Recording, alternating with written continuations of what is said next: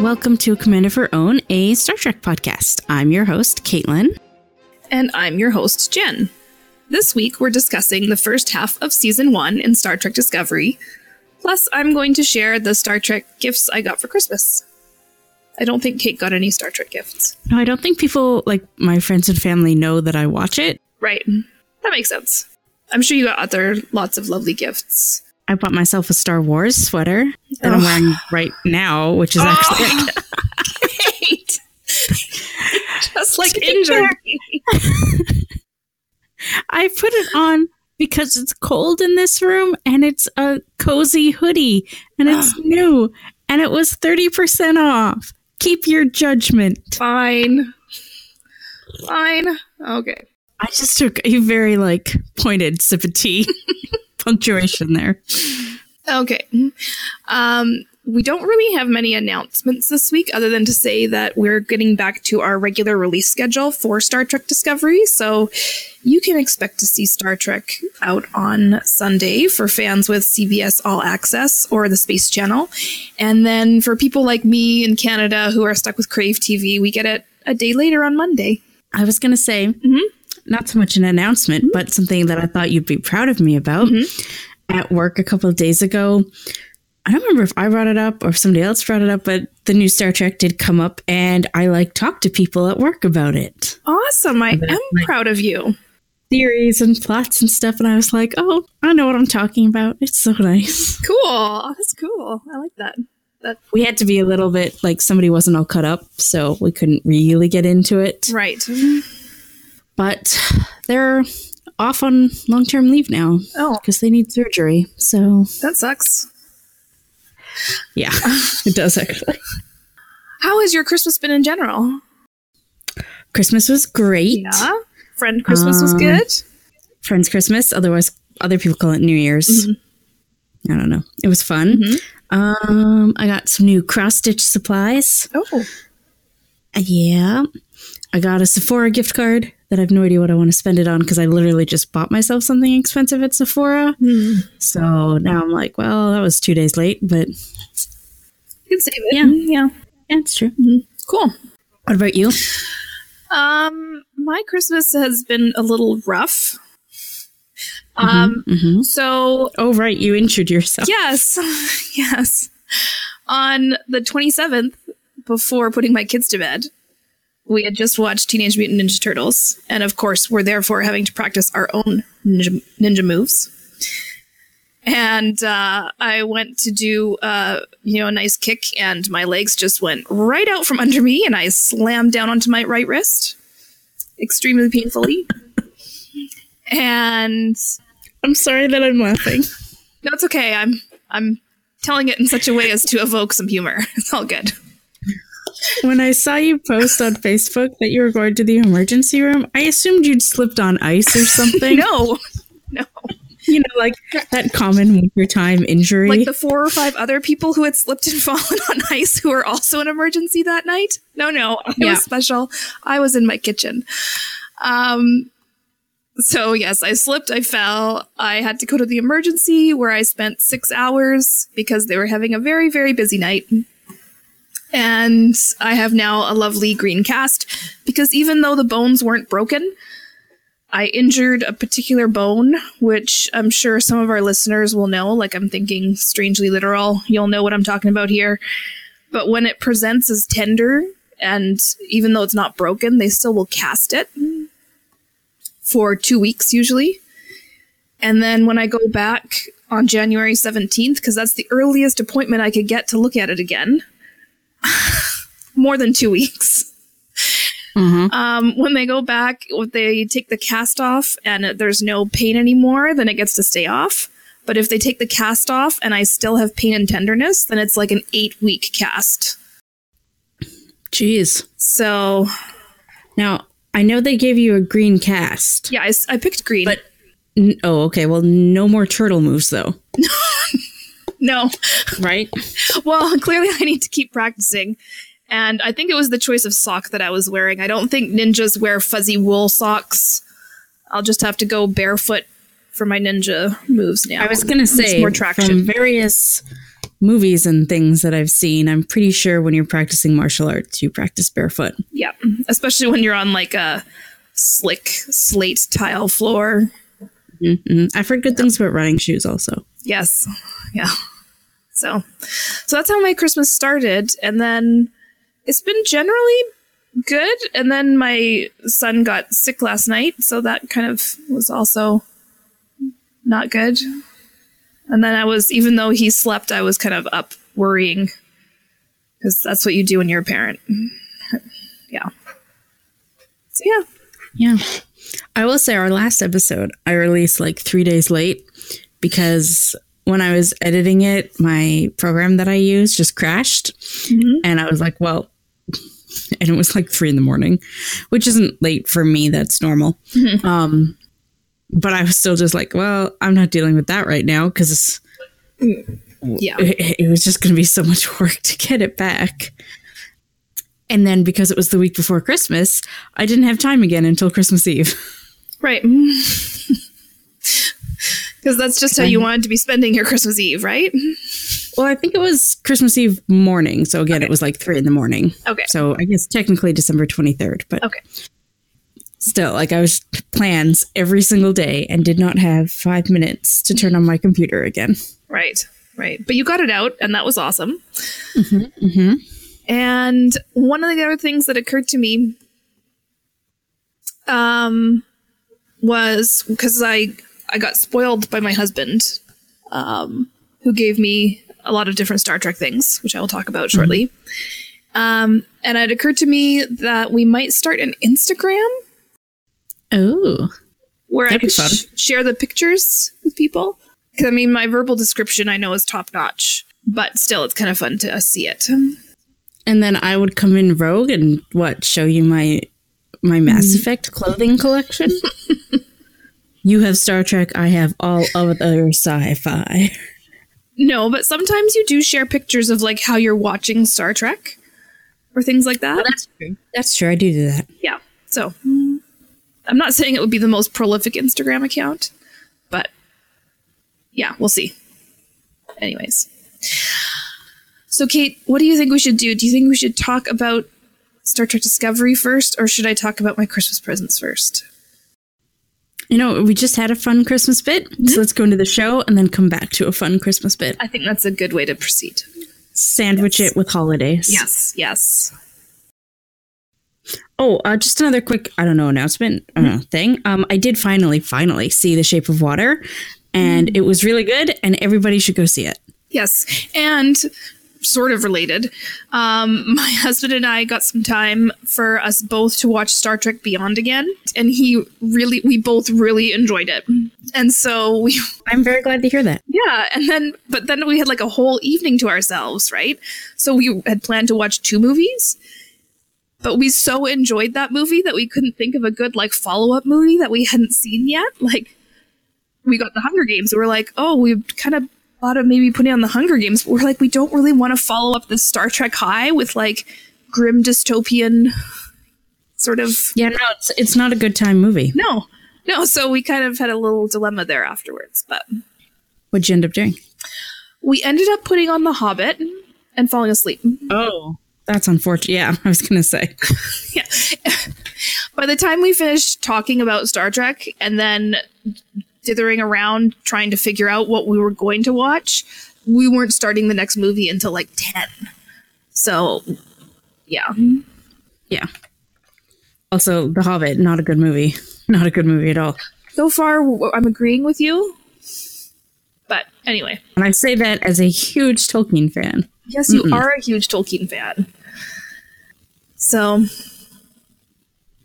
although I remember the first Hobbit coming out and people liking it. Oh, I remember the first Hobbit coming out and everybody hating it. Oh, okay. Maybe I'm getting my Hobbits mixed up. But okay, we don't need to talk about that. But now jumping into Star Trek. Did you get a chance to watch any more than the first few episodes? No, I only rewatched the first 3. Mm-hmm. I tried to rewatch the final one last night because actually I don't remember much of what happened in it. Mm-hmm. But my Wi-Fi was just having problems, and streaming, blah, blah, blah, blah, blah. I did. So I signed up to rewatch the first 3 episodes. I ended up signing up for the free trial for Crave and watching them on my tablet at work. Oh, okay. As you can imagine, I got a lot of work done that night. Yep. For anybody listening, I just want to say I work graveyards where I just do like data entry. So we can watch and listen to things while we work as long as we are actually working. Yes. I didn't do much of it that night, though. And even for my office job, like part of my, like I've got work to do, but then part of it's like customer service. And like if I'm caught up with all of my work and there's no customers coming in, I will sometimes also get to watch a little TV. But usually that's an invitation for customers to come line up. So it doesn't happen very often. If I had more of a stickler supervisor, I would not be able to watch TV. But yeah, and I only do it on days where I don't have a coworker. So yeah, it's not very often at all.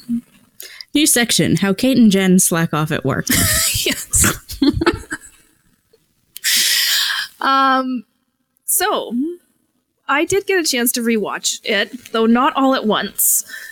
And I do kind of want to have that like binge experience at some point. But I watched it in like sort of 2 or 3 episode sections. So my memory's probably a little fresher. But from what you do remember, what were sort of the high points? Okay. You know, overall, I've really enjoyed the cast. I just think everybody was very perfectly cast. And as much as like maybe I don't like a character, I do like the ensemble. You know what I mean? Right. Like, even if in the show that character is a jerk or something, I think they're written that way. I don't dislike characters because they're poorly written or anything like that. Right. I love Michael and Tilly. And I've really enjoyed all the fun theory behind... I don't remember anybody's name. Oh my god. That's not a good sign, typically.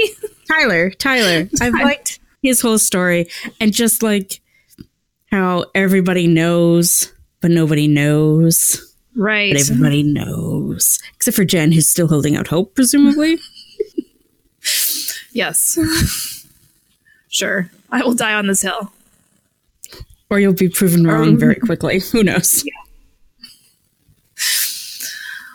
Okay.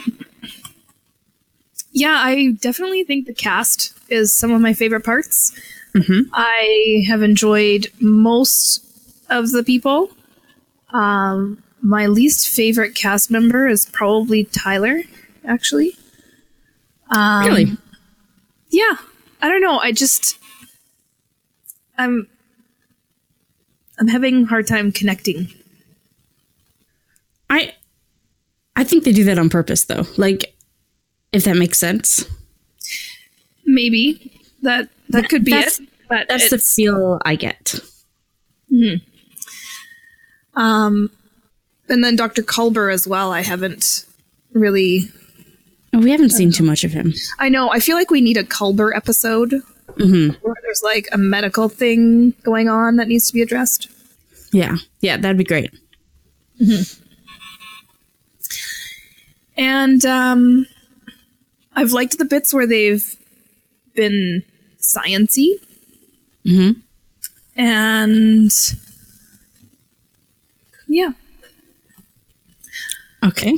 I like the science aspects of it. Like I like the spore drive concept. I wish they had more time to explore some of the other science bits that we've seen. Like especially in the last episode, or the last couple episodes with the giant crystal transmitter and the Pavians, and yeah, they did kind of just ditch that. Yeah. So I would have preferred more time with that storyline. I think Kristen Bayer did a really good job writing the episode, but I would have liked to have seen it drawn more through the next episode with some more continuity. But, you know, that's fine. Maybe they'll come back there. And what were some of the low points for you? Well, killing Michelle Yeoh, which I had to watch again, which was sad.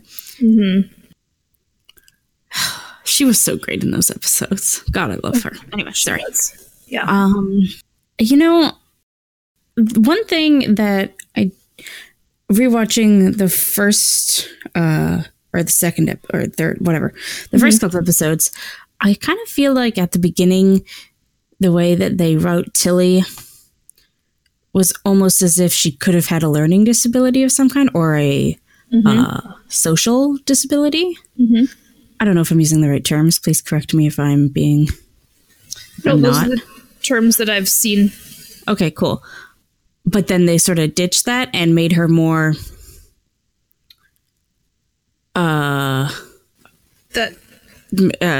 acceptable, let's go with? No, let's not go with that.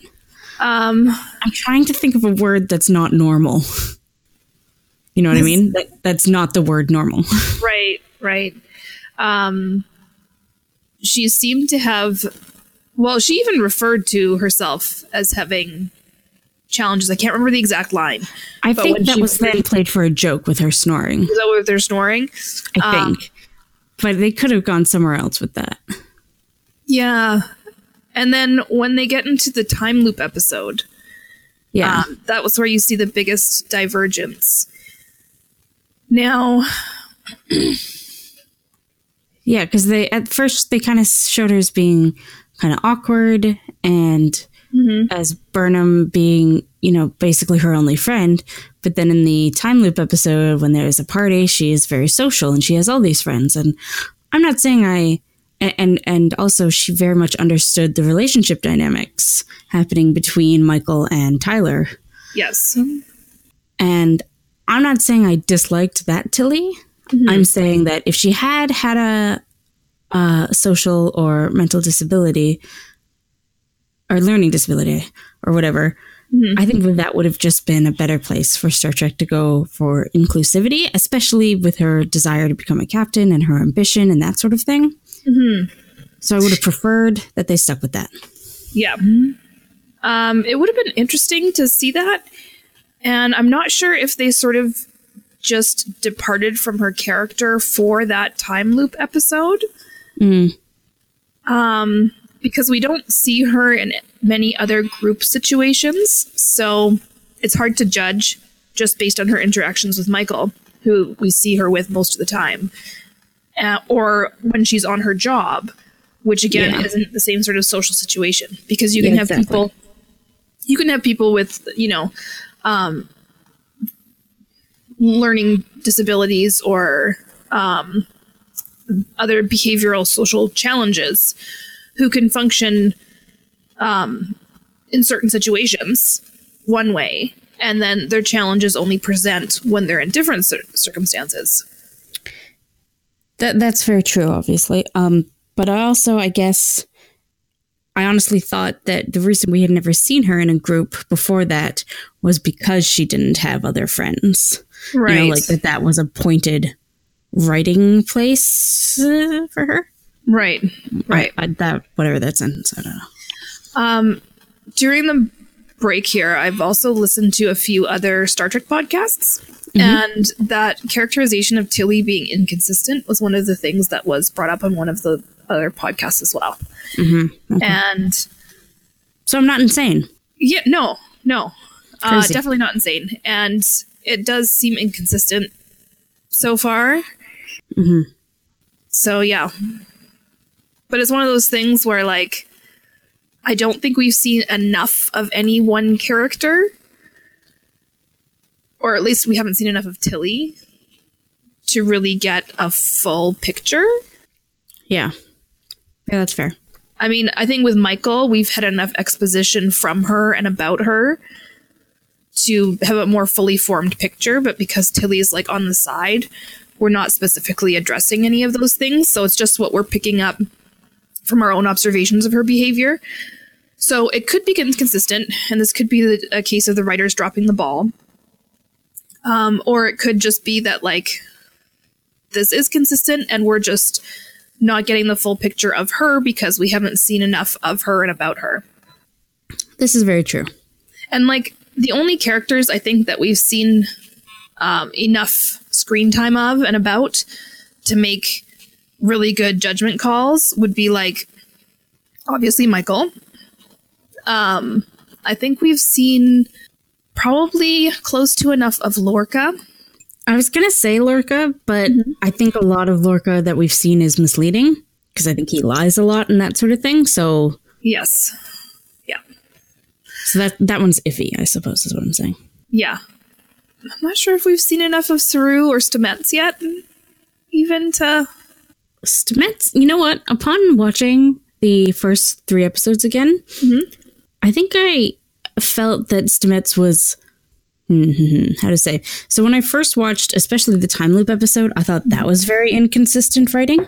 But upon rewatching the beginning of, like, when you first meet him, I don't think so anymore. Like, he did seem quite surly at the beginning, but I do think that was just because, you know, a strange person was shoved into his lab and then a good friend of his dies and that all happens very quickly. Well, I think he's very salty as well about the entire fact that, like, his, you know, scientific work just gets picked up by Starfleet and they reassign the, like, all the resources and stuff and are just like, and it's being used for the war effort now. Like, that is not something that a scientist gets over in, like, a couple weeks. Yeah. Right? Like, that is, I could see months later where you're still kind of upset about this. So, like, I had no problem with his early surly behavior.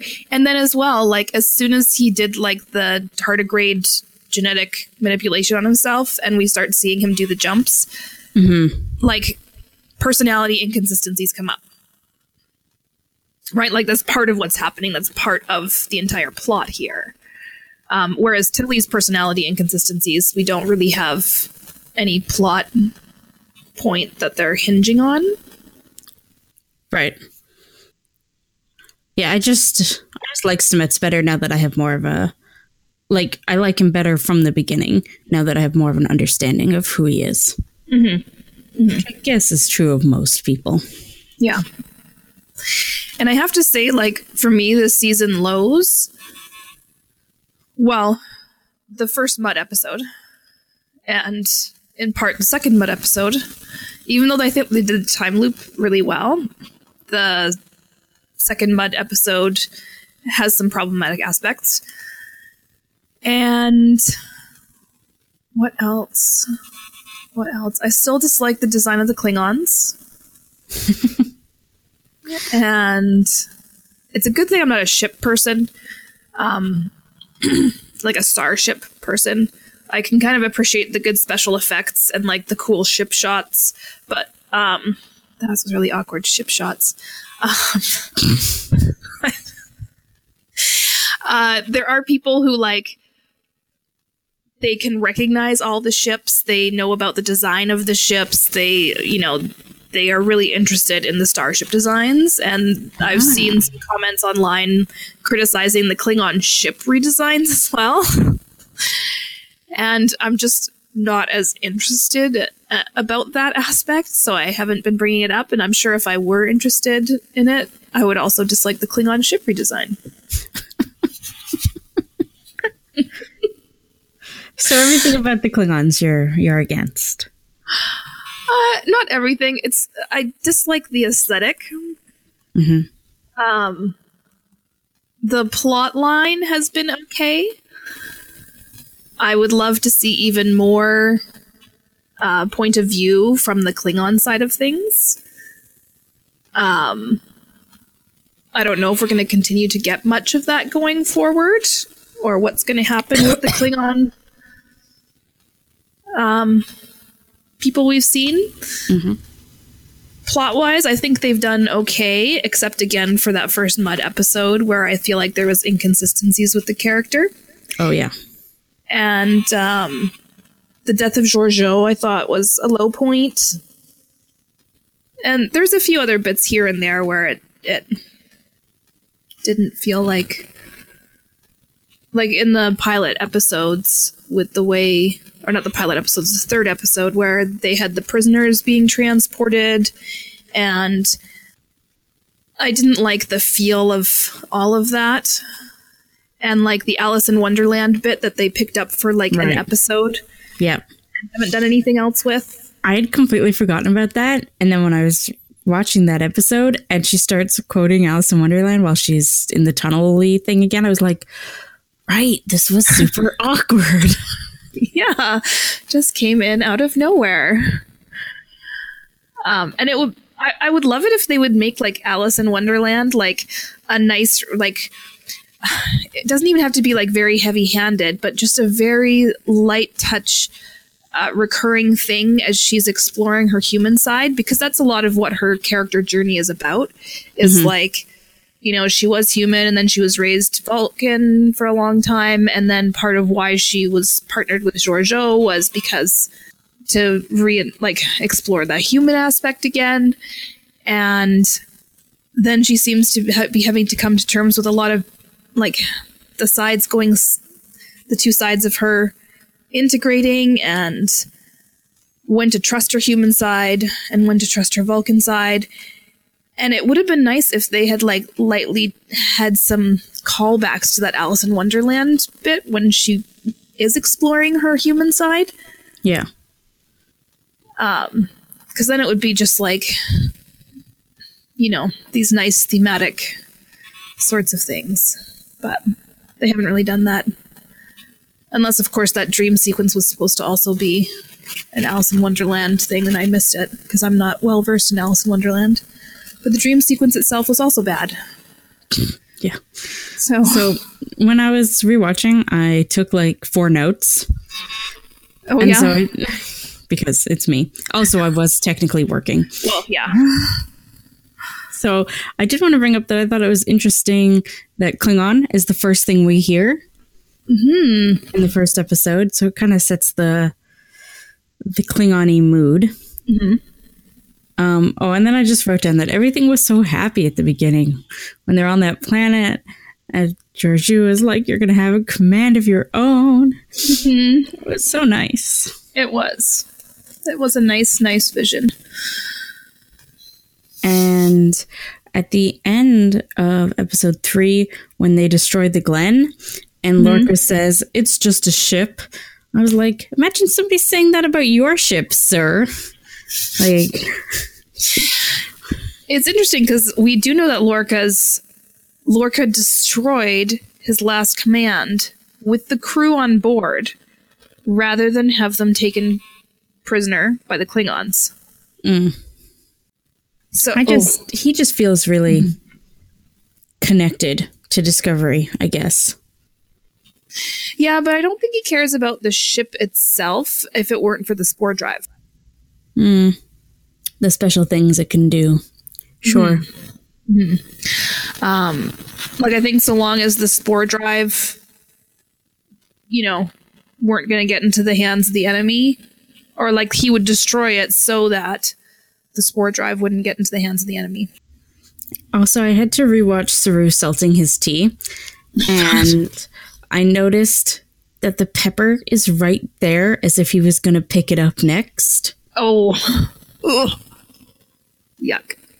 Like not just on the table, but like right beside the cup, you know? Yeah. Yeah. Could not the replicator pre-salt and pepper his tea? Well, I mean, I'm sure you could, like ordering, you know, from a coffee shop here. People sometimes, like, you know, they at least order it with cream in it, and or like sometimes if you're at Starbucks and you get like a, you know, so many shots of whatever. I'm sure you could program the replicator to do that. Interesting thought. Anyways, yeah. Sorry, carry on. That's okay. Those are the notes that I made while supposed to be working.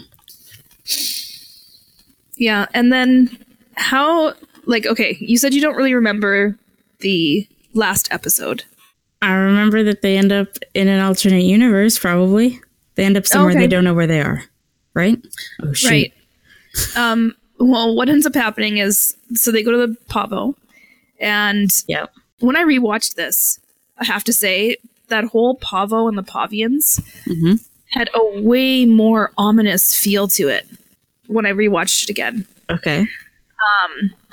Just like, okay, so they're on this planet where they didn't think there was any life, and then, these beings appear. And then these energy beings lead them to a hut.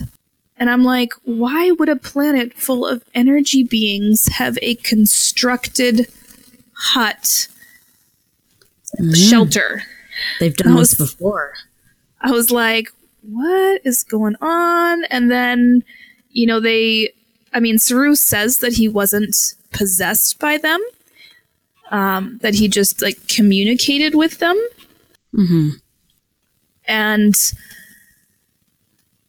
But then he goes off and he like destroys the communicators, and he's like, no, we're not going to leave the planet. We're, going to do our own thing here. And then Burnham goes off to set up the crystal transmitter thing so that they can try and detect the cloaks of the Klingon ships. And she does that under the orders of Tyler, because he's like, even though she protests, because she's like, we can't, like, this is first contact protocol, we can't just use their technology without their permission. And he's like, you know what, from what I see, they have, like, perhaps taken over our first officer, like, we have to complete our mission, it's more important than first contact protocols. So Burnham goes off to do that. Saru runs after her, they have a fight. They end up talking to the Pavians and sort of explaining what's going on briefly in, like, a 2-minute, too long didn't read summary to them. And then the Pavians send out a signal. Yeah, okay. Both the Federation and the Klingons. Yes. And the Pavians, like, Tyler arrives at the crystal transmitter thing. And it's not clear to me if he has run there or if the Pavians have somehow transported him there. And just think about that, if he has come into the same sort of communion with the Pavians as Saru does. And the fan conspiracy theory is true. And then the Pavians go to contact both the Klingons and the Federation. Like, after having, like, read both Saru's mind and knowing things and Tyler's mind and knowing things. I just, like, I think there's so much more there that could have been explored with the Pavians. So I'm like, why are we just now leaving them? Because in the next episode, it's just like, oh, the Klingons are going to come and they're going to assume the Pavians are helping us and they're probably going to destroy the planet. And that's why they have to, like, stay and defend the Pavians. Yeah. And then they didn't really touch on the Pavians at all in the next episode, right?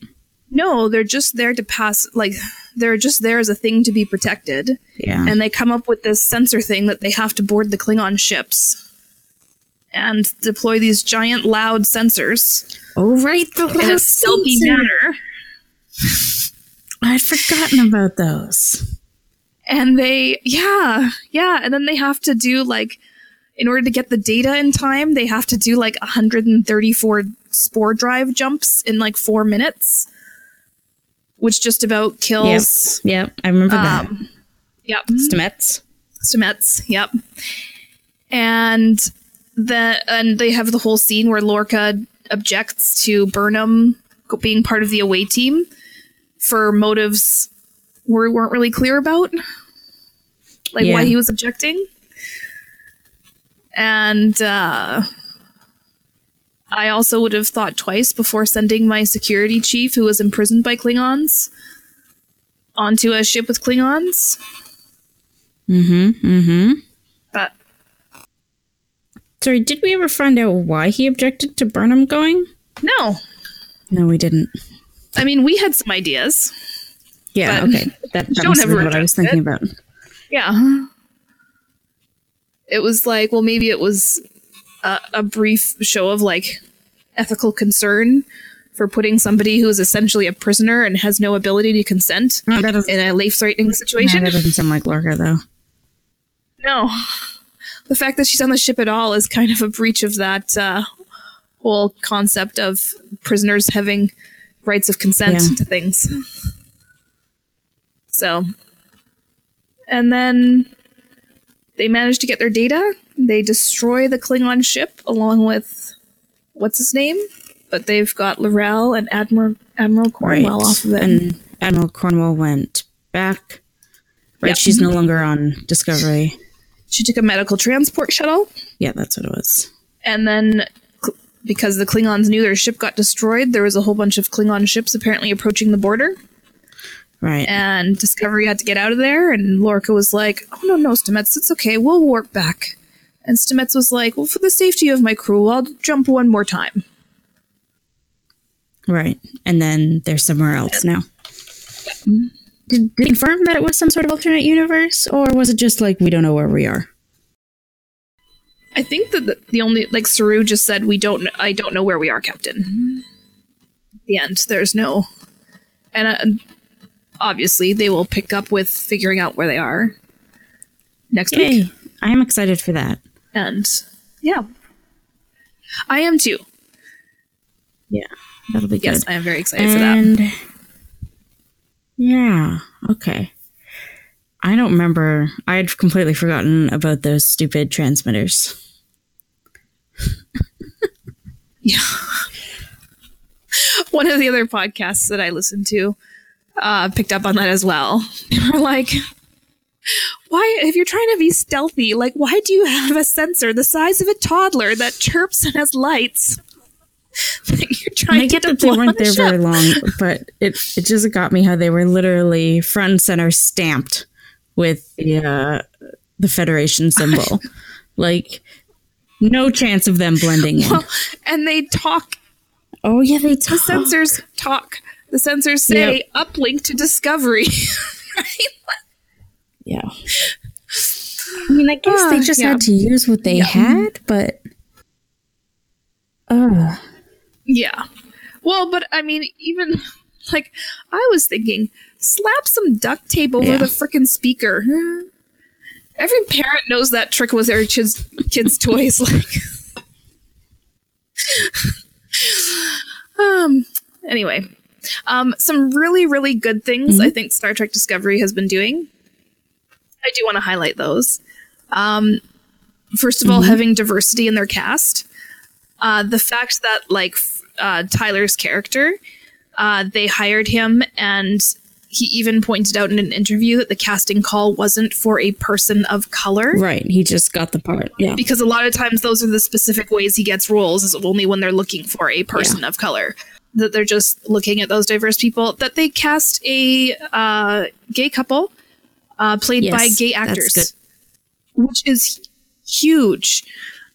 Which is crazy. I love that it's huge, but carry on. People suck. Well, straight people suck. Yes. Yeah. And also that it's not written in a heavy-handed way. Oh, their relationship. Sorry, I thought you were talking about the show in general there, and I was like, what do you mean? But, you know, their relationship. Yeah, the relationship in particular. It's not like there's like, you know, a plot reveal moment of they're gay or anything like that. It's just like there's two people, they happen to be gay. This is normal life. It's fine. And yeah. After watching Into Darkness in particular, that's nice. Yes. Yeah. Sorry, Into Darkness or no, sorry, Beyond. Beyond, yeah. It was Beyond that had all like the straight couples other than that one, you know what I mean? Yeah. When they showed the couples at the beginning on the ship. Yeah. So those were some really nice parts that I think they're doing well. And there are a lot of it's not just the main cast that's diverse, it's also like the supporting cast with lots of I'm not going to say lots of, but with women of color, women in the background, people of color, being present on the ship in the background. I was definitely just going to point out a bunch of other, like, diverse characters when I remembered that the memories that I'm having are definitely from Star Wars. To be fair, I saw The Last Jedi yesterday again. So it's just fresh in my head. Okay. Apologies. Okay. I was going to say, hopefully in this second half here, and probably more so with the second season, whenever we get that, I'm looking forward to seeing more of the background characters. Like, more of Dr. whatever his name is. Culber. Yep. Him.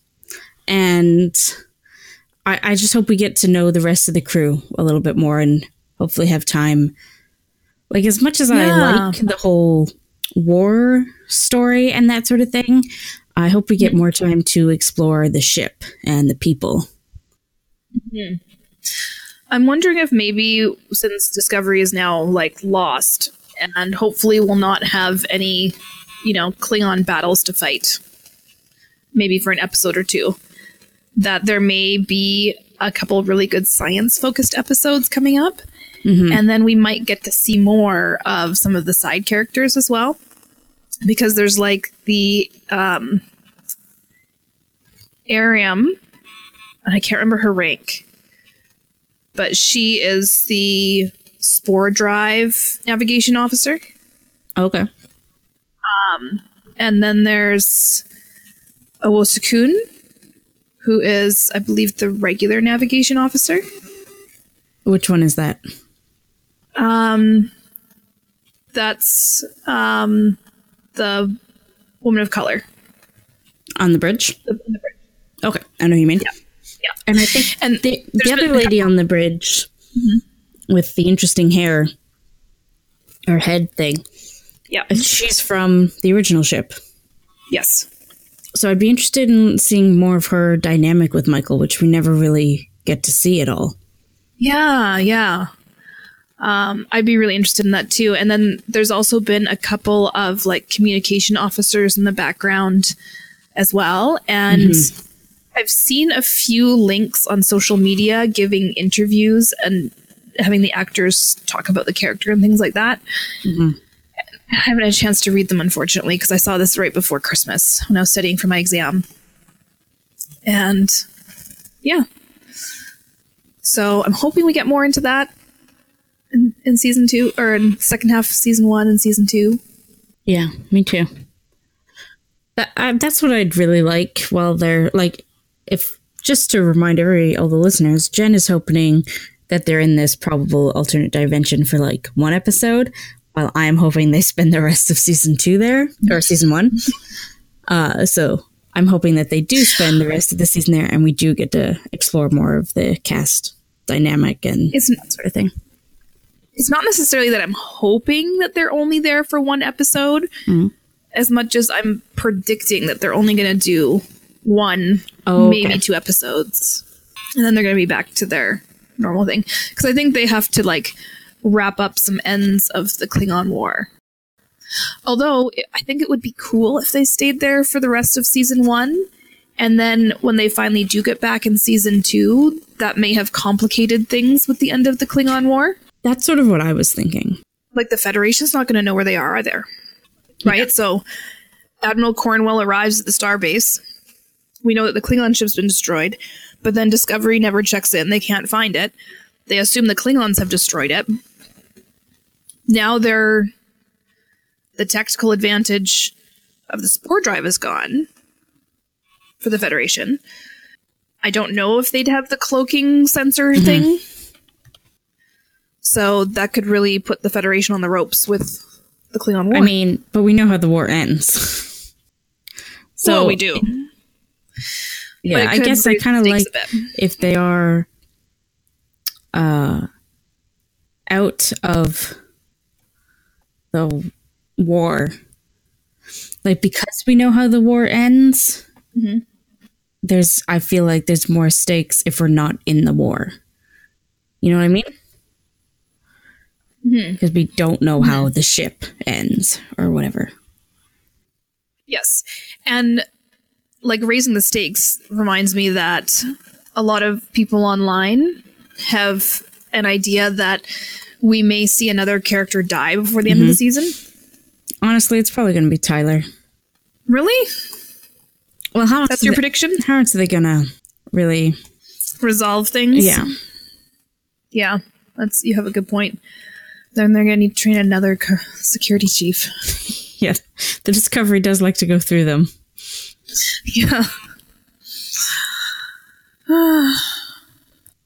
But I hope it's not Tilly. Some people think it might be Stamets because of, like, everything that's happened. This genetic manipulation. I guess it could be Stamets. I would not like that at all. I would not like that, and there are layers to why I would not like that. Yeah, exactly. Like, yeah. Don't do it, CBS. That would be bad. Okay? That would be lots of bad. Mm-hmm. In terms of story, I think that Tyler does sort of make sense. Then we'd also get rid of his stupid lines about, you know, maybe not ending the war so that he and Burnham can date. Oh, yeah, I'd forgotten about that. Yeah. Because then he'd be dead, and so she wouldn't get to date him either way. Problem solved. Yeah, you're feeling very charitable towards him, I see. Well, I've rewatched the shows, okay? Mm-hmm. And then I was also listening to some other podcasters' commentary, and I'm not going to name any particular podcasts or particular podcasters for a few reasons. I had very little time, so I didn't actually get a chance to listen to more than, like, for one of them, I listened to parts of about 3 episodes. Okay. For another, I listened to for another couple, I listened to just part of one of their episodes. And I don't feel like that's a good enough snapshot for me to say, like, this podcast is good, go listen to it. Or don't listen to this podcast because of blah, blah, blah. So I don't want to... Right, no, I gotcha. Specifically, yeah. I'm not recommending that people listen to these or not listen to these. If you have another Star Trek podcast that you love, let me know.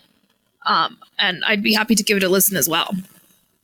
But I have this nice little window of time over break where I get to listen to more podcasts before starting my next work-related course. So I thought I'd take advantage and try and listen to some more Star Trek commentary that was out there. Gotcha. And so I was watching the episodes, I was listening to some Star Trek commentary, and it got me to really reflect on sort of the big picture of what we've been seeing with some characters, which got me thinking of how problematic some aspects of the show are. So now Jen's going to rant. Go right ahead. Okay. So I have been really disliking the problematic way that the show has been dealing with the men who behave badly. Okay? So we have Michael Burnham, who is a mutineer, stripped of rank, life in prison, for what is ostensibly, you know, I get that her crime in military terms, like, is not a gray area. So punishment had to be meted out, and they needed a scapegoat for the war. And that happened to be the black woman of color who was trying to get them to listen to how things are going to happen.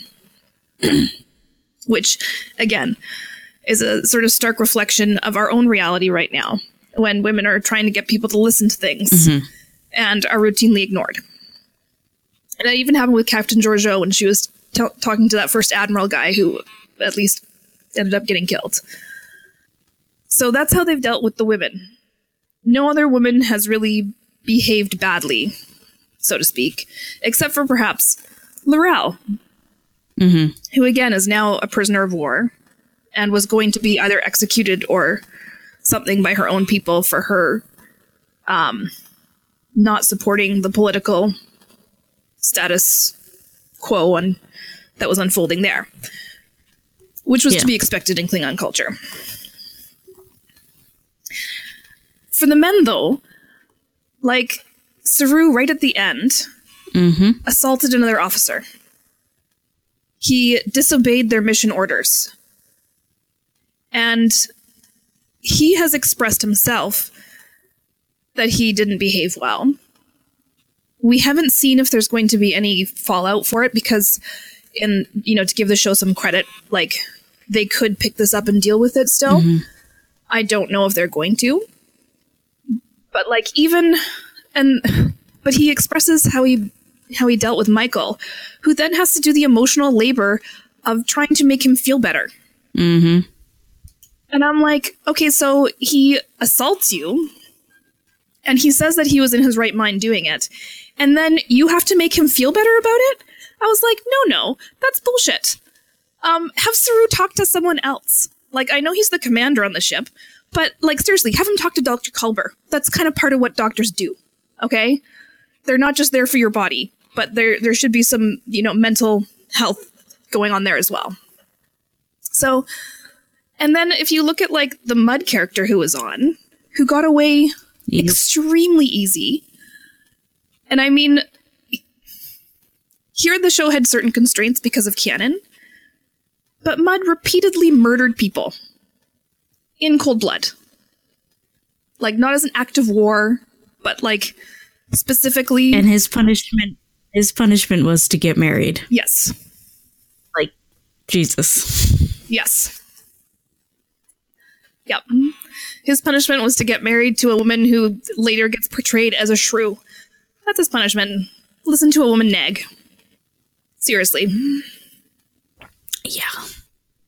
And what's very interesting is, like, when they have the scene where his, like, beloved fiancé beams on board, how quickly he, like, turns into the character that he's played for her. And she even has a line where he's, like, trying to justify all these things and going on and on about how, oh, this is what happened. And she has this line where she says, "Harcourt, I know who you are." And I'm like, does she really?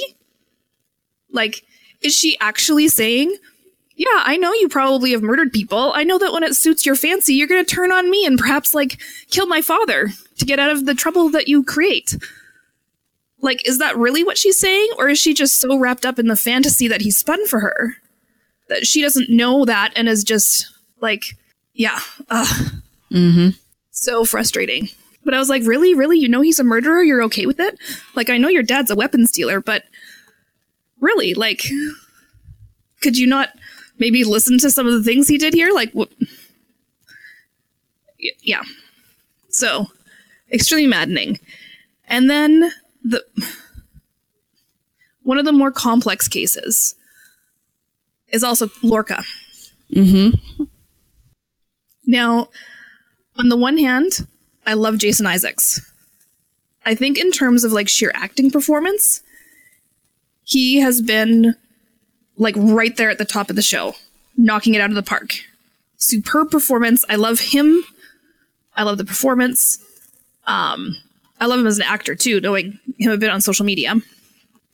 But the character of Lorca is really problematic. Mm. I think, like, Lorca is supposed to be problematic. Like, that one I'm okay with, just because I think they're handling that one correctly. And there is still things to unfold. Mm-hmm. But from what I've seen so far, he is a skilled manipulator. Mm-hmm. Like, and it makes me wonder, has he been changed because of the war? Or has the stakes gone up because of the war? Do you know what I mean? Yeah.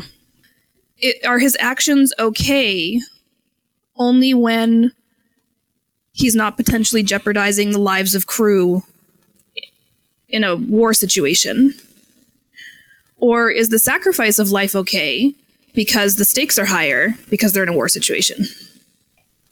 Mm-hmm. Would he be this manipulative and cunning if he was just commanding a science vessel? Would he still be manipulating people and using them and doing it to further his own goals without regard for anyone else? Like, yeah. And we're getting this romanticized picture of it, which is a fault of media in general, because it tells us and trains women especially that, you know, men are allowed to do these things. So it trains us into the myth that this badly behaving man in a position of power is doing it for all the right reasons, and that's okay. Or he's doing it for these reasons, but I'm benefiting from it right now. Mm-hmm. It's okay if I'm one of his chosen, because I'll get a promotion, or I'll be able to, enjoy some of the offshoots of his power, or, because I got that feeling from Landry that she wanted to be close to him partly for her own benefits. Mm-hmm. So, yeah, super, super problematic. Yep. So, yeah, there's my big rant. If you want to rant back at me, go ahead and email. Or if Jen's ready for if you have, I'm ready. I would love to discuss it more. Because like I said, I'm loving the performance. And this is not just a criticism of Star Trek mm-hmm. by any means. And I hate the fact that in media in general, this is the dialogue, this is the story that we're shown repeatedly, and partly what forms our own expectations of life is what we see in the media, mm-hmm. right? So when we're constantly shown, consequences of a woman of color speaking up and trying to tell you how it is, she gets the most severe consequence possible. And then there's this man who has potentially been manipulating people for his entire career, who is a captain who gets extreme leeway to do whatever the heck he wants. And, when he defies Starfleet orders indirectly through manipulation of the situation, mm-hmm. he's going to get a freaking medal. Yeah. Yep. Yeah. So, there's my big-ass rant. It is ridiculous. Yes. Yes. So, now that I've brought us down, I still love Star Trek, guys. I do. And I'm really hoping okay, you know how hard I'm hoping with the conspiracy theory, Cait. You know how hard I'm hoping and willing my good version of things to happen. Sure. What do you want to have happen? I don't even know anymore. They've complicated it so much. But anyways, as hard as I'm hoping for that, I'm also hoping for a good resolution for Lorca in particular, and Saru. Because for Mudd, I don't think we're going to see him again in Discovery. And I didn't want to see him in the first place in Discovery. So for him, it's kind of like, well, they had limited options. Mm-hmm. Hopefully they'll do better with their guest stars in the future. But I want to see something better for the main characters, the main cast and crew. Yeah. And I don't want it to be I don't necessarily want it to be that Lorca gets redeemed even. Because I don't know that would be exactly realistic either. And then there's also the concept of,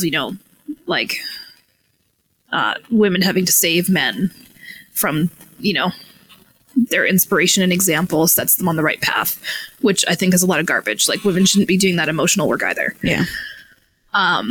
So I don't necessarily want to see him redeemed, but to have some actual real consequences put in place for him, where he reaps what he sows.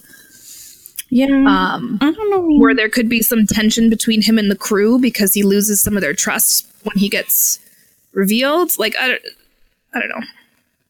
I'm not a writer. Yeah, I don't know what I want to have happen with him. Mm-hmm. Because, I don't want... Because I would like for him to have some consequences, but also, I don't want him... But I like him on the show, right? So I don't want to get rid of him. But at the same time, that's how, if he were to have military consequences, why wouldn't he also be, imprisoned? Yeah, imprisoned for life or whatever. So, well, I don't know that any of most extremely manipulative people, he's played it very carefully. Mm-hmm. So, even when he was ordered to head back to the starbase and he wanted to protect the Pavians, he followed their order. He headed back to the starbase using warp instead of the spore drive. Yeah.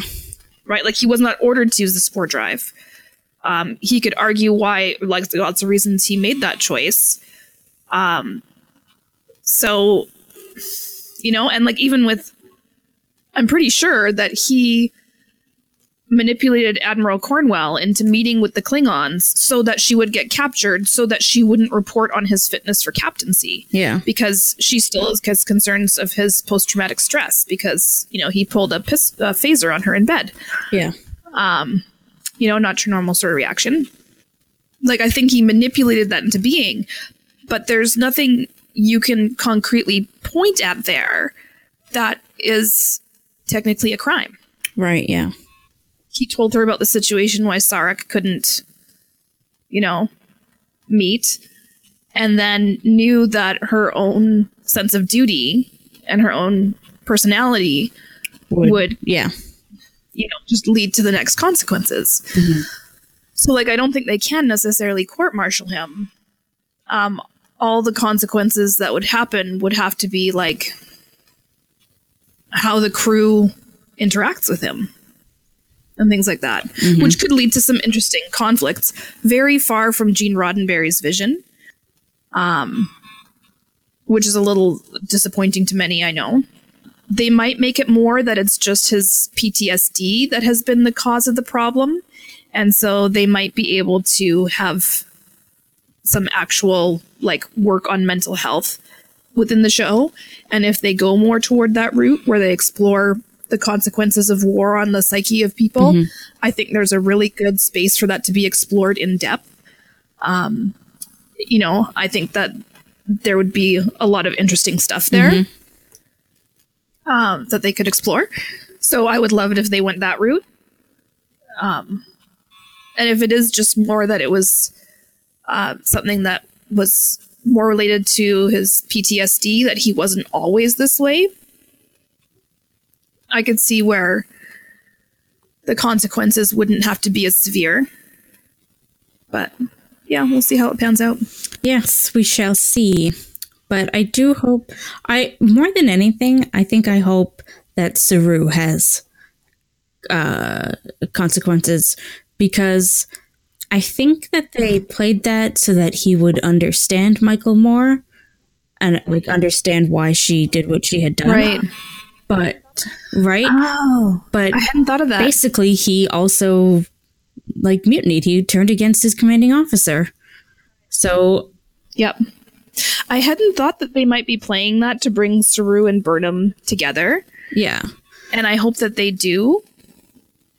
And I hope that he does have some consequence, or even maybe they explore the issue of the fact that he doesn't face the same magnitude of consequence that she does. Mm-hmm. And they might, like, directly address that in the show. So... yeah, like, I don't want him to necessarily have the same level of consequences, but I do want him to have some consequences, as he did, not the exact same thing that she did, but, you know, he did turn against his commanding officer there for his own gain, while at least Burnham thought she was helping or wanted to help. Yeah. I did read one theory by a fan who said that they thought maybe Saru would get knocked down in rank and that Burnham would get promoted to be commander of the ship. No, that seemed... well, I don't mind him getting knocked down, but I don't want Burnham to get promoted, at least not yet, not so high. I don't think it's likely, because she doesn't hold rank. Like, she's there as a science advisor. Yeah. Right? Like, I don't think they knew what they were talking about, really. Obviously. Yeah. So do we have any more predictions for the end of the season? Well, my predictions are everything that we just talked about will be ignored. Okay. And we'll be upset. Yep. And then,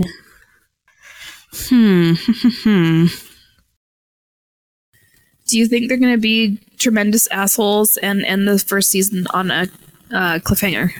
Yes. Yeah. Okay. Do you think we will get to see some more good Tilly character arc? I hope so. Okay. Because so my predictions for the end of the season is that it's going to end basically the same as the season break did, but with them coming back from wherever they are. Oh, okay. Into whatever has happened with the Klingon War, right? Mm-hmm. What do you think is going on with L'Rell in terms of her loyalties? Like, do you think she was sincerely asking to defect? Or do you think she was trying to manipulate her way onto Discovery? I think she was trying to manipulate her way onto Discovery. Okay. But did she... Yeah, she knew he was there because she saw them escape together. She knew they escaped together, but that wouldn't necessarily translate into him being on that ship long term. Right. But still, if you're going to track someone down like that, having a ship like the Discovery is probably the way to go about it. Yeah. And also, like, if you're aiming to end the war, having you neutralize the weapon of the enemy is, again, what your target would be. Yeah.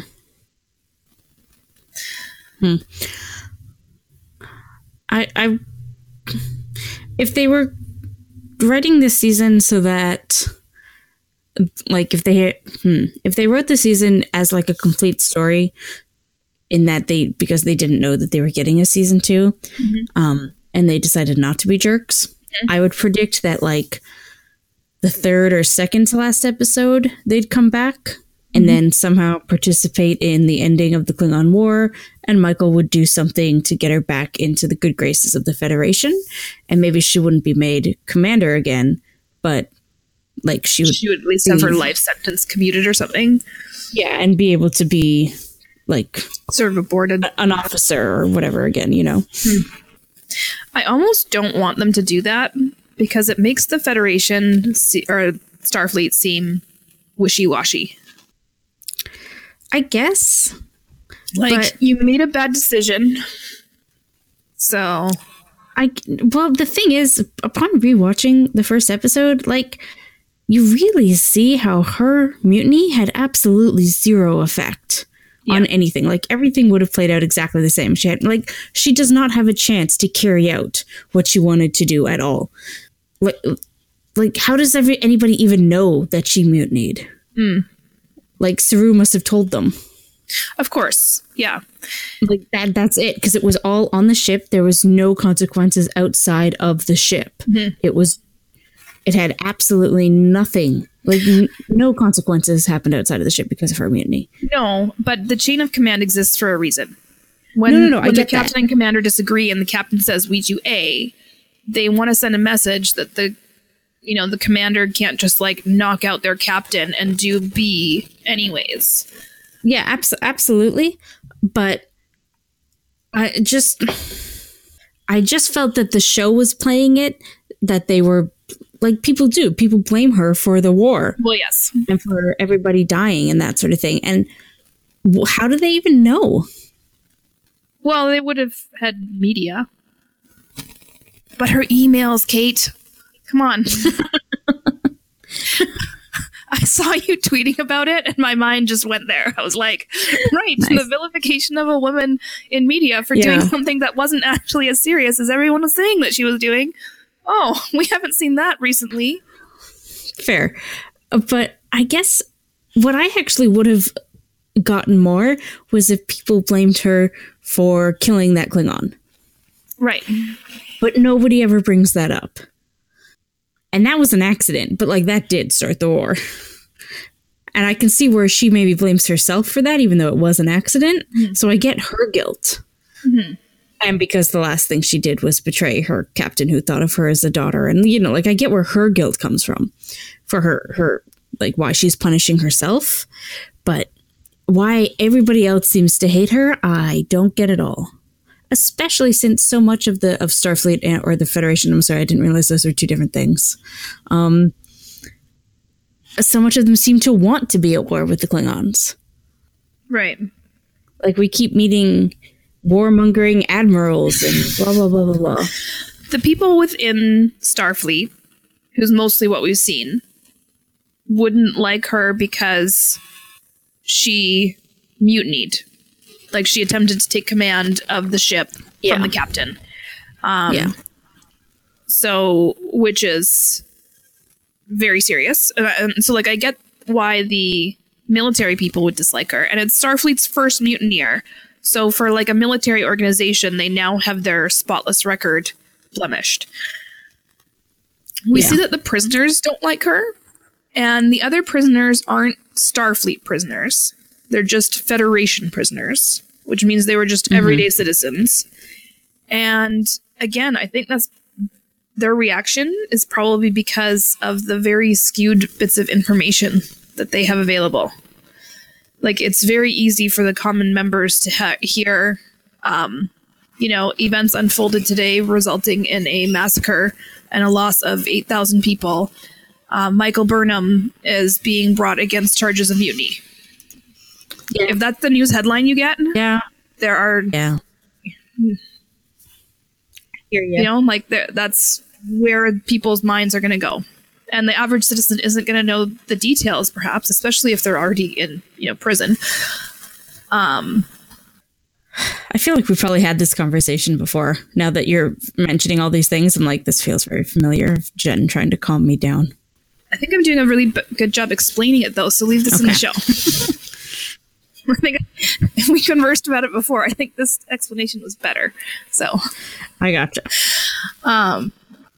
But yeah, no, I know what you mean. And I think, too, like, the way events played out, like, there was the killing of the Klingon and back and forth and what to do. And there was also a thing where they just started targeting the Klingons to get a response from them.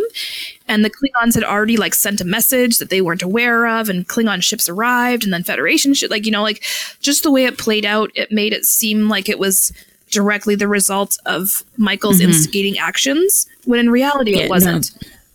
But they don't know that because they don't know what the Klingons were doing and when they were doing them and why. They just know we did this, then this consequence happened. I definitely feel like the Klingons and the Federation showed up ready to be fighting. You know? And then Michael got blamed for it. Yeah. Well, and honestly, even the Vulcan hello strategy, if you're gonna go up to an aggressive species and try and be aggressive to earn their respect, be prepared for the consequence that they're gonna continue to be aggressive back. Like, even the Vulcans, when they were doing it, it was a gamble. Yeah. But even if the Vulcans had been there instead of a Starfleet ship, I think the Klingons would have provoked a war with the Vulcans. Like, I think the Klingons were just in a political... They were just ready.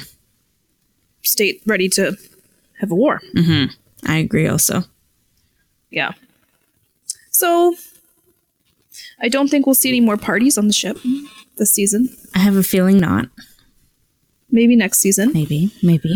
If anyone else has theories or things to share, send us your emails, send us your tweets.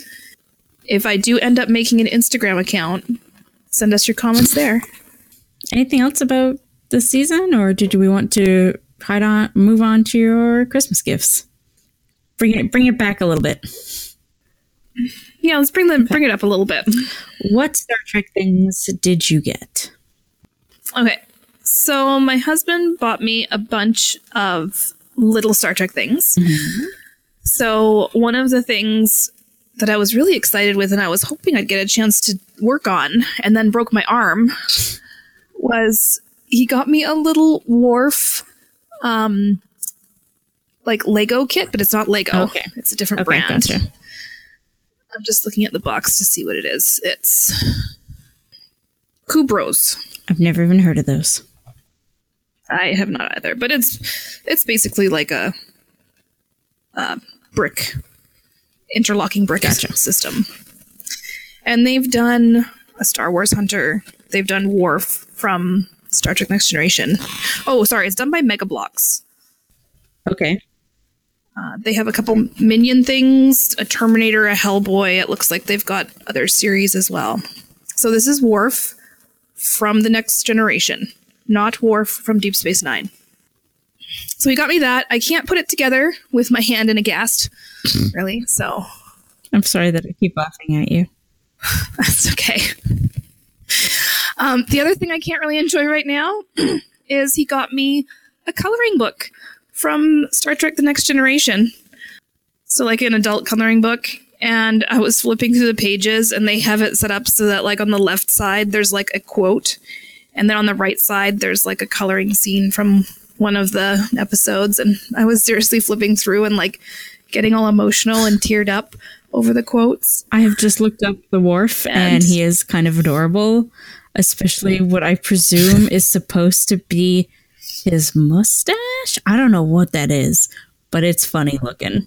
Mm-hmm. Not even at all. I like it. Yeah. I don't know if any of our listeners or you remember, but I sent a tweet out and I can't remember if it was from this account or my other Twitter account, but it was the Search for Spock book, which was like a Where's Waldo book. Oh, right. Yep. And I'd seen it come out and I was like, yeah, I'm totally going to buy this for my kids for Christmas. So my husband, not seeing my tweet, just saw the book in a bookstore and bought it for me. I was like, oh, you found it? Did you order it? And he's like, what? I was like, I just saw it and laughed and thought of you. And I was like, wait, I tweeted about this. And he was like, really? And I was like, oh, yes, really. So I looked through that a bit with my kids. They don't know what Spock is supposed to look like. So they had a really hard time helping me. But as they get to know it and stuff, there's also other things to find on pages. And it's one of those things that's always kind of fun to look through the crowded page scenes and all the different little things to see. So that one was fun. He got me a tiki mug. Oh, he got you you did get the tiki mug? I got the Spock tiki mug. Very good. Yes. Yeah. And I used it on New Year's Eve. Oh, fun. For my Malibu and pineapple drink. And it was delicious. I still am not sure that Mr. Spock goes well with Malibu and pineapple. I think anything goes well with Malibu and pineapple. Like, whatever you want, really. Okay. Yeah. So, yeah, it's really cool. And we were at a friend's house who's another big Star Trek fan. So he also really liked my Spock tiki mug. Good. And then he got me two more things, which were specifically Star Trek Discovery things. He got me the Star Trek Discovery wall calendar. And Cait, you will be happy to know that they clearly had to produce this calendar early on in their production because there's I think at least 3 of the months have Captain Georgiou in them. Oh, nice. And there's mostly Captain Georgiou. So sad though. Flipping through. October. Oh. There's one that's a mud picture. And I know there's at least one with Captain Lorca, but I think most of the rest are just a mix of Captain Georgiou and Michael Burnham, and maybe some other support people as well. And then he also bought me the first Discovery book, the novel, that I can't remember the name of. He bought it in ebook format, and when I went to redeem it, Amazon popped up the message saying, sorry, this book is not available in your country. Please contact Amazon support for an exchange or store credit. So the thought was there. That's hilarious. And I have contacted Amazon customer support, but I haven't worked it out. I'll just probably get a store credit and then wait for it to become available, which hopefully it will. Can you get the physical book here? I haven't had a chance to look. Probably. I can't see why not. And it may just be that he went to the wrong Kindle store to buy it. Right, yeah. But anyways, I'll work that out at some point. That may be something I do on the hiatus. Is read the Star Trek Discovery novel and talk a bit about that. That'd be interesting. And then my sister, Kim, who does listen to our show, but I think is behind, she did not have to get me any Christmas gifts, but she got me Christmas gifts this year. And one is a big fuzzy blanket. It's like a twin size blanket, I guess. And it's like the Star Trek's Next Generation uniform blanket. And she got me the blue science and medical color. Is that your preferred uniform? Probably. Okay. Yes. If I were in Starfleet, I would probably be either science and medical or security and engineering. Okay. So, and then the other thing she did, which was not specifically for Christmas, but she gave to me one of the times I saw her before Christmas, was Canada Post this year had some Star Trek stamps because of the or this might have been come out last year, this year, I don't know, but for the big Star Trek anniversary, 75 years, I guess. And she had one stamp left because she used them. Why would you use them? But it's because some people like to get stamps and send mail. They seem like a collector's item is all I'm saying. Yeah. Well, you definitely can get like the collector thing, but she just had needed stamps to send Christmas cards, so she bought Star Trek stamps. And she had one left and she gave it to me. And it is the Deep Space Nine Captain Sisko Gul Dukat one. Oh, very nice. So I'm very happy. And I may go back to Canada Post and get more of the Star Trek stamps if they still have them in stock. I just remembered that I somewhere have British 50th anniversary Doctor Who stamps. And I have no idea what I've done with those. Sorry, dear. Okay. And that's it. That's all the Christmas gifts I got.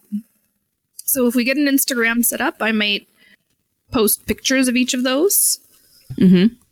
And we will pop up a link in social media. Presumably it's all the Star Trek gifts you got, not all the gifts. Yes. No, not just the Star Trek gifts. Yeah. I wouldn't do other random gifts. That's, yeah. Gotcha. Yeah, no. So, yeah. I did not get anything Star Trek themed, which is fine with me. I tried to find you a Star Trek ornament before I saw you before Christmas, but I was not able to do that. I should have thought ahead and just like ordered one online for you. Oh, that would have been nice. Because I know you like Christmas ornaments. I do like Christmas ornaments. Do you have a favorite Star Trek character? No. No? No. If anything, I'd want the Starfleet symbol thingy logo. Oh, okay. If they make some Funko Pops of the Discovery crew. Ooh. I thought you might be tempted. Oh God, I don't need more things to collect though. God. Okay. I don't know. I guess I'd want Tilly. What I'd really want is one of the ship, but I don't know if they would do one. A Funko Pop of the ship? Yeah, sometimes they do like bigger, fun ones like that. Oh, okay. I hadn't realized you were a fan of the ship. That's good to know. I'm filing this mentally away. Oh, thanks. You don't have to buy me gifts. It may come to nothing. I'm very bad at buying gifts. So okay. Good. Well, not good for your friends and family, I suppose, but... No. I am such a bad auntie that I almost didn't get my niece and nephew anything for Christmas because I don't... This particular side of the family we don't see until New Year's Day. And so I had been trying to find something for them. I couldn't find it before Christmas. And then I thought, I'll have time between Christmas and New Year's. And like my office is in a mall, right? Yep. So then when I broke my arm and was up literally all night in the emergency, I didn't go to work the next day, which was when I was going to go and get their Christmas gifts. So... But I did end up going out another time and getting them something for Christmas. It was all good. I was not the worst auntie ever. And I don't really think we have anything more on like fan theories and stuff. But one of our listeners, Strangely Literal, did send us a link to an article from Black Nerd Problems. And in this article, they go through some different fan theory stuff. And it's a pretty good overview of some things that we've talked about and just their thoughts on the show as well. So if Cait remembers she will throw it up in the show notes so that anyone who wants to can read it. No pressure, Cait. That's a big if Cait remembers. If Cait doesn't remember, maybe Jen will just tweet it afterwards. I will try to remember. That's the problem with doing my editing at 3 a.m. I'm usually just like, oh, done, good, bye, sleep. Yeah. And yeah, I guess we should... Look, I'm maybe now looking at Christmas ornaments. Okay. I'm typing up the gift ideas for you. Oh, okay. Very nice. Thank you once again for listening. Did we want to do recommendations or fortune cookie? Oh, yeah. I do not have a fortune cookie ready because I didn't watch anything. But if we wanted to do a fortune, we could do a fortune. Let's save it for next episode when we'll have people again. So I wanted to do recommendations this year specifically because, it's the new year and people have goals and resolutions and things. Right. And aside from that, I always see a lot of people I respect. Oh, I can't remember who it was, but somebody tweeted recently something along the ideas, if you have an idea for a podcast, just don't. Oh, really? Yeah. And I suspect they were aiming that at possibly politically minded people that they don't want to hear from. Right. But possibly not. And I just wanted to put out, and also, there's a very popular podcast out there literally called Stop Podcasting Yourself. I've seen that one recently, yeah. And I just wanted to put out the recommendation that if you want to do a podcast, just do it. It's cheap and relatively easy. You can almost do it for free. Yeah. If you, just cut some corners. And in fact, you can do it for free. We don't, and a lot of people don't, but you pretty much can. Mm-hmm. As long as you have the underlying equipment to do it. Yeah. Which, really crappy audio quality, you could almost do it all on your phone, too. Yeah, you absolutely could. And you can use your computer microphone, although I do recommend finding your computer microphone first, because a lot of them put it, right in the keyboard. Yeah. Which means clicky, clicky while you are recording. But it's relatively easy. It's fun if you like it. If you have something you want to talk about, just do it. Yes, there are thousands and thousands and thousands of podcasts out there. But Jen and I are part of a Facebook group called Lady Pod Squad. And even there, every week, I see new ideas and, people just starting something because they had an idea that they didn't think was out there, didn't think it had been done, and it immediately takes off. Mm-hmm. And there's value to multiple perspectives. Absolutely, yes. I was listening to multiple Star Trek podcasts, and in one of the ones that I was listening to, they do a scene by scene breakdown and recap of what happened and talk about what they like and they don't like. And there is absolutely a place for that if you to go through it on a very detailed level. Mm-hmm. We talk about it more in terms of the themes of the show and the story and the characters. One of the other shows that I was listening to was similar to our style, but they were a lot more critical of some of the characters. They did not like Stamets at all, which sort of boggled my mind. I was like, what? You don't like Stamets? That is odd. Yeah, I was like, but I guess they're entitled to their opinion. Whatever. Do your own podcast. That's right. And if you don't like the ideas that you're hearing on one podcast, and there's nothing else out there, make your own podcast. Mm-hmm. Add your voice to it. Absolutely. And yeah, so that's what I wanted to recommend this week. If you're even just thinking about it, do your best to just find the time to do it. And I know that finding the time can be the most difficult part of doing a podcast.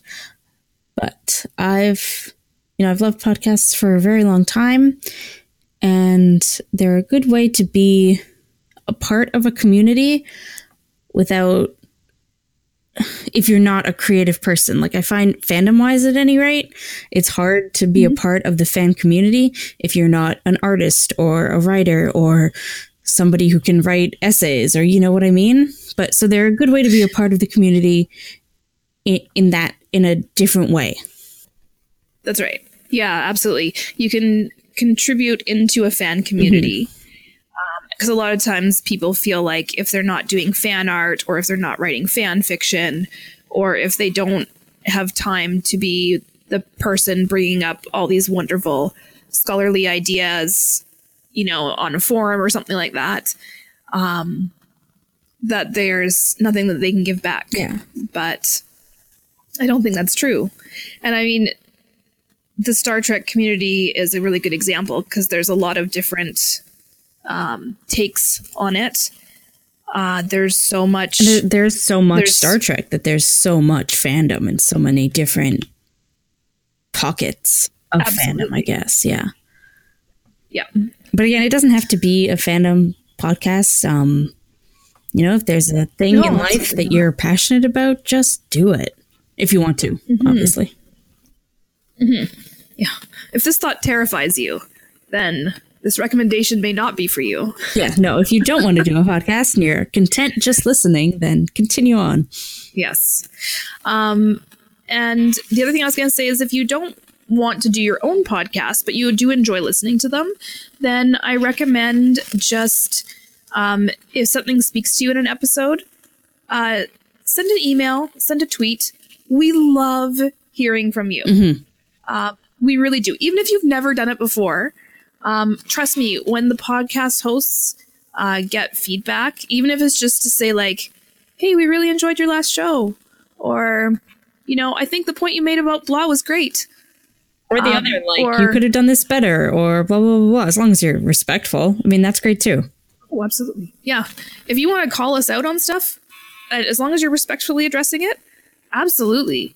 If you want to say, Jen, I think you're absolutely totally wrong about Lorca, and here's the reasons why he's a great guy, go for it. Please do. Please call Jen wrong all the time. Cait will particularly enjoy that. Yeah.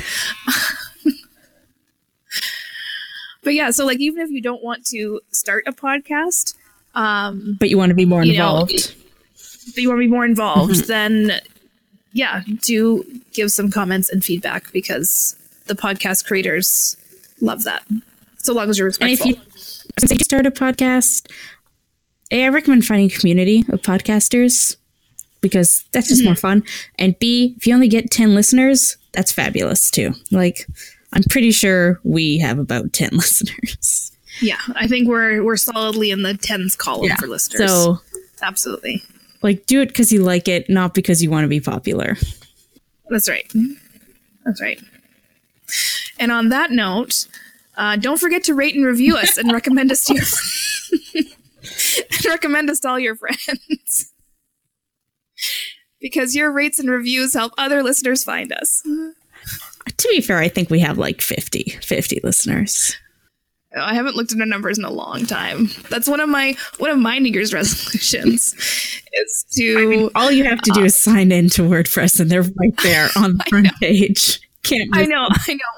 But since you do all the editing, it's usually you who signs in. So one of my resolutions is to like at least sign into the website once a week and like just take a look at what's going on. Maybe find a plugin that'll help with some retweeting of our stuff. I don't know, something. Yes, I have podcasting resolutions. No, that's so do I. So that, well, I don't really set resolutions. I have goals. Yes. Yep. And after we record, we should discuss our goals and maybe see if any of them match. Okay. I was thinking about my other goal that you know about, but yeah, okay. Even goals for this. Sure. That makes sense. Yes. So yeah, can we make that just our joint recommendation, or do you want a recommendation from me? No, that can be joint because you jumped on, and I thought you would jump on. Because the only other thing I would recommend is grippy socks. That's really the only thing that popped in my head today was... Don't be a ninja in your kitchen unless trained.